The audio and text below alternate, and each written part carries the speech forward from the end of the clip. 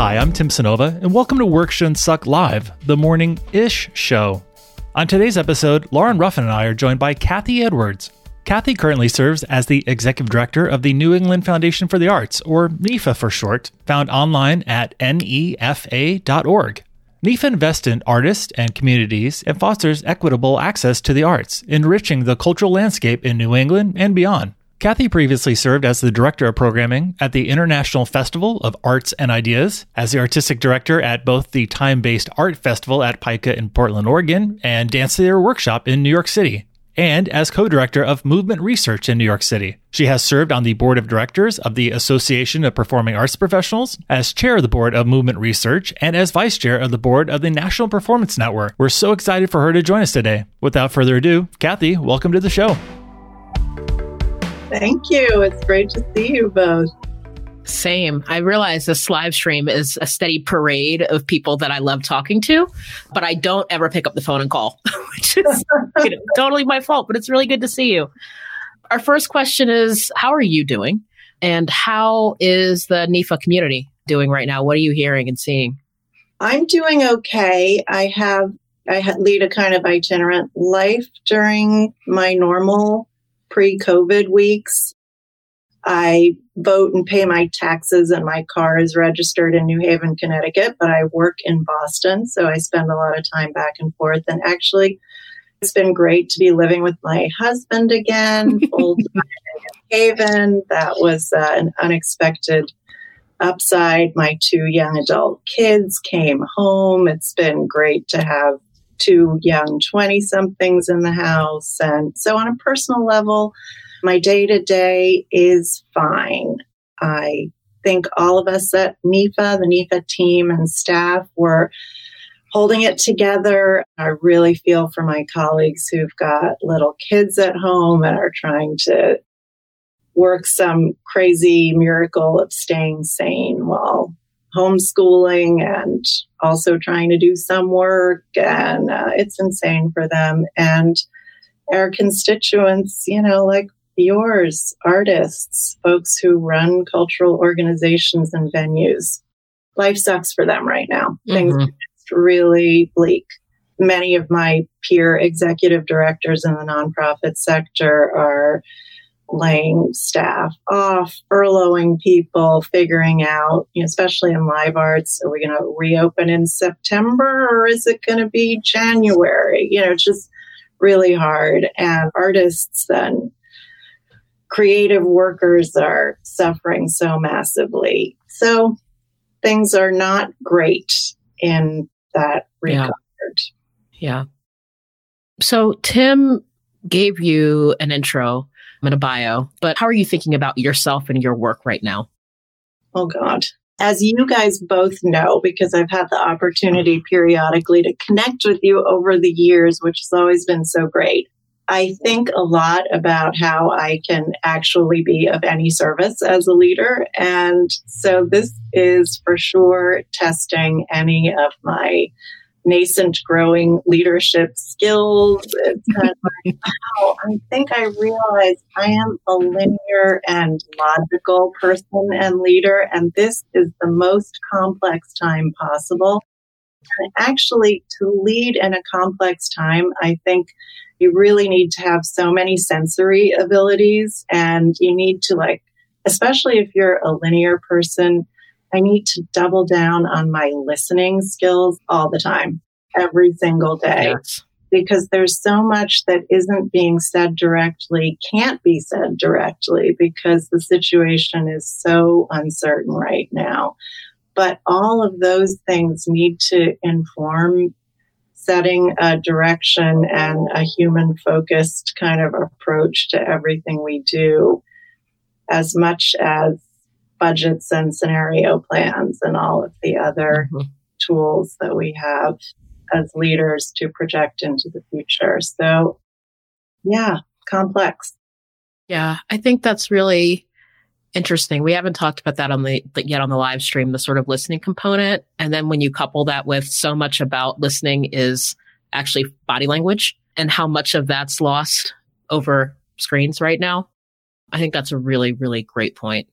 Yeah, I teach a class on leadership and team building at the New School. And in the first class, we run down a list of traits that most high performing teams demonstrate. And it's trust, psychological safety, the ability to listen, and then social sensitivity, picking up on cues. And without any foresight into everything going online. And I think it was the third session, we went all online. We did it on Zoom and talked about the difference between what you can pick up from the upper third of everyone. When you lean into the screen, you're not getting any closer to the person. You can't tell if someone's really relaxed in their chair or paying attention really, or looking someplace else. And the different skills that we need to develop increasingly in this world where this is the only way we're seeing people. And if you're writing, it can be read differently.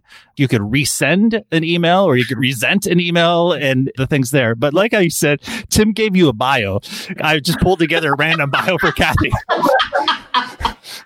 Everything was based in Kathy's real bio. It was totally based in fact. It was not fake news. Kathy really did all of those things. Yeah. But you can leave it like Tim gave you a bio. Tim gave you a bio. It's Monday. Okay. Cut me a break. Monday, day 5,072,000 of this dang pandemic. One thing I want to add to what you were just saying, because it seemed really resonant to me, is I do think the ways that we work creatively, like we really need to lean into those right now. It's the deep listening, but it's also being creative, working in collaboration and in solidarity to figure something out that is meaningful right now. And actually, I do think at NEFA and for a lot of teams probably, but maybe I'll just say at NEFA and with me, being in the same space to be collaborative and creative and really surface as many voices as possible is something that I've realized over my 5 years at NEFA helps us to do our best work. So it's definitely, it's a big lift to try and stay true to the values and the vision of the organization, but actually change some of the strategies because the world has changed and the people that we are supposed to be serving have some shifting needs right now that we need to be responsive to. Well, that goes right into one of the things that's on your website. NEFA's values include equity, diversity, inclusion, and accessibility. There's a great section on the NEFA website about COVID resources, and there's a subsection in that, social justice and inclusion resources, including Silent Rhythms Inclusive Distancing, a guide for arts and culture sector on the inclusion and accessibility of persons with disabilities during COVID-19. I'm wondering, can you talk a little bit more about this journey that the organization's been on, how you're thinking about your values in this time, and maybe what comes from this that might be different or similar to what you were thinking 3 months ago? Sure. I think for us at NEFA, when we basically kind of went through our last strategic planning process, which we do periodically, it coincided with an awareness that if we didn't really articulate what we meant when we talked about equity or diversity or inclusion or accessibility, we were holding ourselves back and we were not being accountable to a concrete vision of what we wanted our future to be and how we wanted to develop our skill sets and our strategies as an organization. So one of the most powerful things we did was kind of define some terms for ourselves and really, for the first time ever, I think, created a group of 6 core values for the organization. And those have really served us as our bedrock aspirations, especially when we go through hard times, and this is the hardest. So I think imagining forward to a future post-COVID-19, I think about who are the organizations, who are the individual leaders in our sector, who are the ones that we just can't do without because they're so in tune with community needs and aspirations and humanity, and art is their vehicle. Art is the way that they do that, but fundamentally they're making our communities better and our places better, and they're leading by living values of equity and inclusion. So even as we figure out where we are in the temporary normal of this disrupted period, really lifting up the leaders who we have been relying on at NEFA to articulate a course for us that is about a more just and equitable world. We have to be in that process with them as we think about how we take care of our employees and how we recruit for our board during this pandemic. We have to think about that when we approach loosening restrictions on grants and trusting and listening to our grantees when they tell us what they need. So it's the key. I think it's the key towards exiting this period of COVID-19 with any sense of setting the table for greater participation and inclusion in the arts.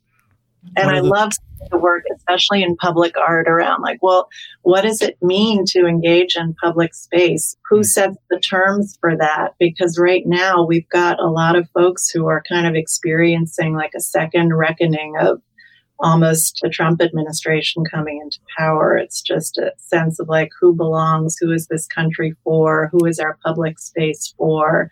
So really making sure that we're centering those concerns and those voices, as well as envisioning strategies for when we come out of this that support folks who have been historically underrepresented and marginalized. Yeah. Tim, you were going to say something? Yeah, no, I was sitting with that response. I think it was really powerful, Kathy, really thought-provoking. We've had conversations over the past month or year or so about physical space as it relates to the workplace. And we're talking a little bit ago about NEFA's in this process of looking at what a different office workspace might look like, but you've not gotten there before everything shut down. So I'm curious how you're now thinking about what is a workplace, making any adjustments to the plans. This is a really tough one. We, I think, are moving forward. We've got a space identified. We actually found a fantastic space. We are in a real estate market in Boston that is absolutely crushing and punishing. And we were able to negotiate access to a space that needs to be used for kind of cultural or startup organizations. And as a result, we'll have access to pretty much, I think, half of market rate Class A space. Yes. So that's amazing. Scream that from the rooftops. We can hear you in Boston from New Haven on that. I do not want to let that go. And on the other hand, our board chair did say to me more than once, Kathy, I hope we're not doing all this work and spending all these capital build out dollars for a space nobody's going to want to use because you're all used to working remotely. And I have said that to our team at NEFA, our Space Force, who's really organizing this whole thing a few times. Like Space Force is the name. I like that. That is amazing. We have a Space Force, and the Space Force team of Jug and Abby and Stephen are amazing. And they have just kind of talked me down each time. Like, no, we're still going to need a space. It might not be used exactly the way we had envisioned using it, but we're still going to need a space. So I keep repeating that to myself and thinking, I have to trust my colleagues. And they say, we're going to need a space. We're going to need a space. On the other hand, what I really think is that all these issues of flexibility in the workforce and in the workplace. I remember when I started at NEFA, or before I started, I said to the chair of the search committee that hired me, what if I work a couple days a week remote from Connecticut? And he was like, no, that's not going to work. If you want the job, you've got to show up in Boston. I was like, okay. So there you go. That's de facto sort of reality. But it's one that's kind of been the de facto reality for everyone. We've got a very flexible workplace. If you need to work a day a week from home, if you can, if something comes up, no problem. Just do it. No stress. Just tell whoever you're going to talk to that day that it's going to be by the phone. And over the past 5 years, 2 of our employees have actually moved out of state, and we let them do that, and they've worked remotely, and it's all been fine. But now I feel like, oh, this just happened, and everybody's making it work. I don't know. It's hard for me to imagine us ever really going back to the kind of mandated 5 days a week in the office sort of situation that we generically were a part of, because I'm even thinking about all the commuting time. Boston's a tough city to get around in. Mm-hmm. Now, 24 people are not spending up to an hour or two a day getting back and forth. And then I think about the safety of our people. What's it going to be like? When is the T and public transportation going to be safe for people to travel on? And those are existential issues for us in the arts sector because we can't solve them. We're trying to figure out how front of house folks and box office people and arts educators can feel safe and confident being in public space. But anyway, I have a feeling that there will be even more flexibility around where we work from and how we do our work in the years to come.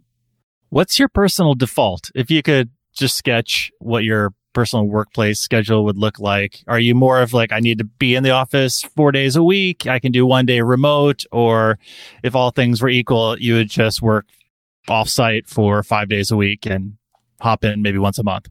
That's a really good question. I've almost not allowed my own personal imagination to go there. And I think partly it is kind of like I do feel, again, for my own style, where I need to continually practice my deep listening and my emotional intelligence at work. Being in the same place as other people really works for me, but I don't think I'm ever going to feel like I need to be in the office. Those days are gone, you know. Yeah. Yeah. For most of my work history, I've had atrocious commutes, 90 minutes, 2 hours, horrible commutes around DC. And so starting to work at Fractured Atlas, I definitely appreciated being able to work remote because I was living in DC and our office in New York. We've had people who, as we slowly transitioned to being a 100% remote organization, who were really clear about their need to travel to an office. And I do wonder how this time is going to make people really think about time differently. And that piece around commuting, I think, is so important. Like, how much productivity and energy can we unlock just without having to do 2 hours a day, 5 days a week of getting back and forth to the office? I just think that's such a great point. Yeah, I'm reflecting on, I think it was Micah Scalin last week, talked about how people are developing new habits. And we've done this long enough now that you've gone over the 30 days or whatever the book Habit says that people develop new habits. And what's it going to look like in 6 months of this? And yeah, as you wrestle with those questions, how valuable is my time? Do I really want a 3-hour commute? Like some of our team at Fractured Atlas had a 3-hour commute coming from the outer reaches of the boroughs into Midtown Manhattan, an hour and a half each way. And all of a sudden have that time back to them. But also like people who are really high performing, who are like, I need that space in that physical place with other people to really do my best work. And I'm curious how this is. I mean, I hope some organizational psychologists, organizational designers are capturing this massive experiment that's happening right now to try and figure out some things when, like millions of people all of a sudden are not traveling into the office. Yeah. Yeah. I think that's got to be a psychologist because there's some cities where it's definitely trauma getting around them. And Boston and New York are two of those cities. Yeah. Just walking when I'm in New York, staying block away from Fractured Atlas's office, just getting across 8th Avenue, going past the Ghostbusters McDonald's to our office was just enough. No, I think it's true. To me, balance is a key word coming out of this. I mean, balance is something we're all struggling for right now because we're working from home. Like, I need to be pretty highly disciplined. I'm like, I have to get up every morning. I have to go for a walk before I sit down at my desk. And I'm like 9 to 5, put on makeup or whatever. It's like, I got to be in my work mode. And then I've been so much more unplugged. Like at 5 o'clock, I get up from the computer and I don't look at it all weekend. And that was not typical before work was like in my house. So I've been just reflecting on, there's probably some good things to learn about balance in this time, but there's so many things that I just miss so much. Commuting isn't one of them, but being in the same space with other people to collaborate, think creatively, to have fun, to experience art. I feel like I'm starved. That's a great transition into my next question, because I know that you're thinking a lot about what performance art will look like. And on your website, you talked about shared experiences being core to artistry. Can we talk about how are you thinking about what the future of performances will look like and shared experiences? I think in probably weeks 1 through 3 of the pandemic, I was just like, it's going to be back. I don't know exactly when, but we'll be back in our spaces doing our things. The longer it goes on, the more I have come to realize that there is a rewiring that's happening, and that the employee and the audience safety considerations are not going to be solved anytime very quickly, at least with the very hands-off approach of our government right now. So could be quite a while before we're back in space together. And people are actually doing amazing creative things, and they're really moving. And for the first 3 weeks of this, I was totally resistant to that. I was like, I am not going to be consuming more art online. I will read a book, and all my hours looking at the Zoom. No more screen.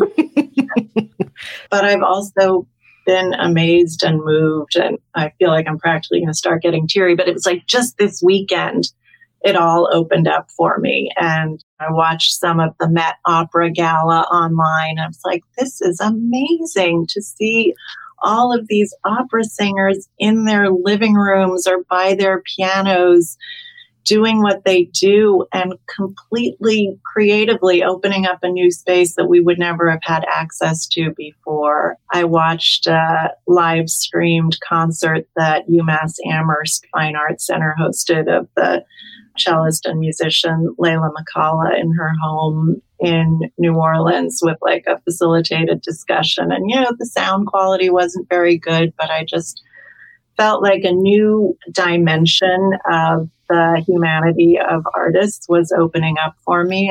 And that was beautiful.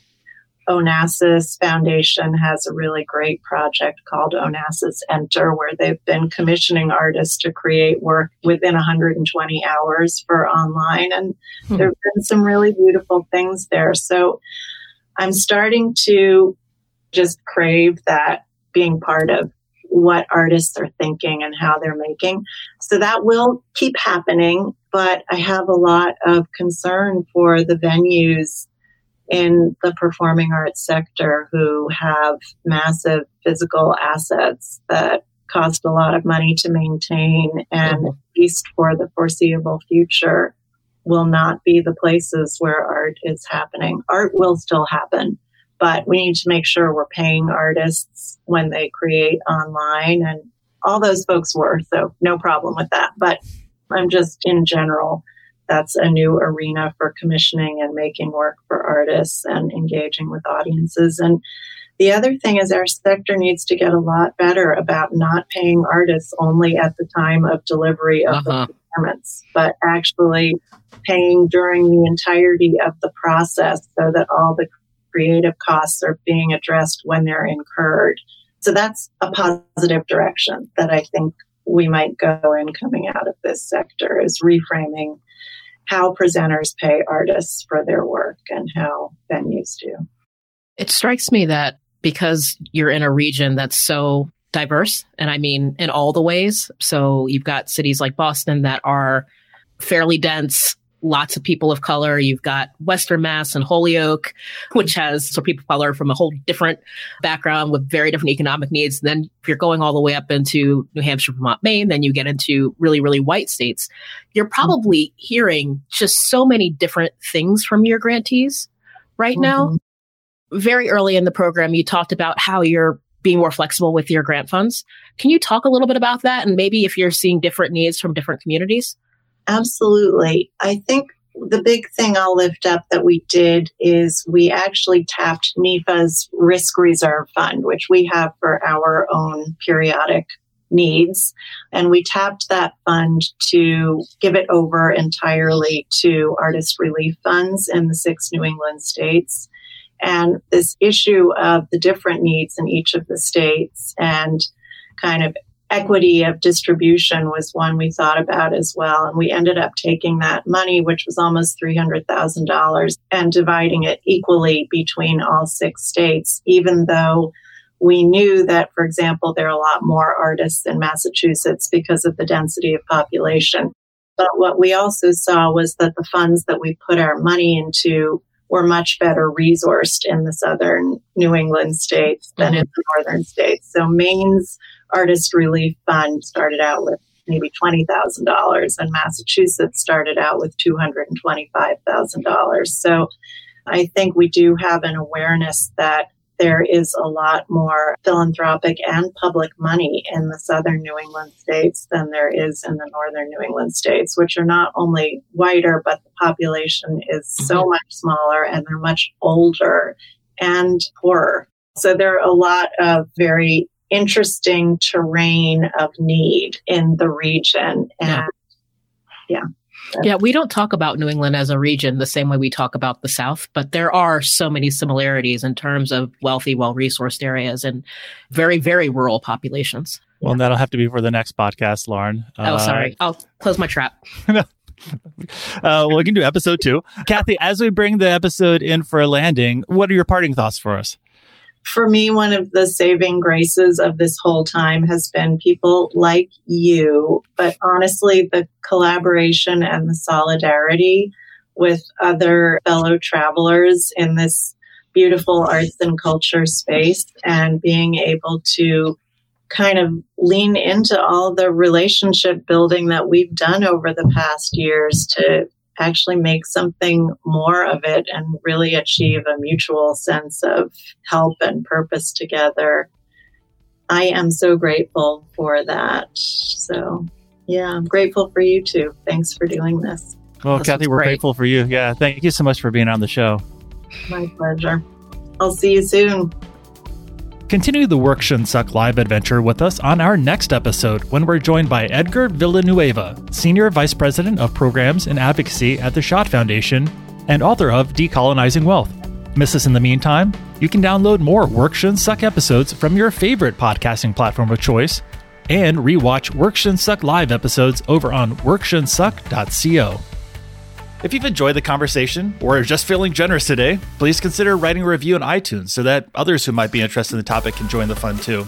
Give it a thumbs up or 5 stars or phone a friend, whatever your podcasting platform of choice offers. If you didn't enjoy this chat, please tell someone about it who you don't like as much. Until next time, thanks for listening.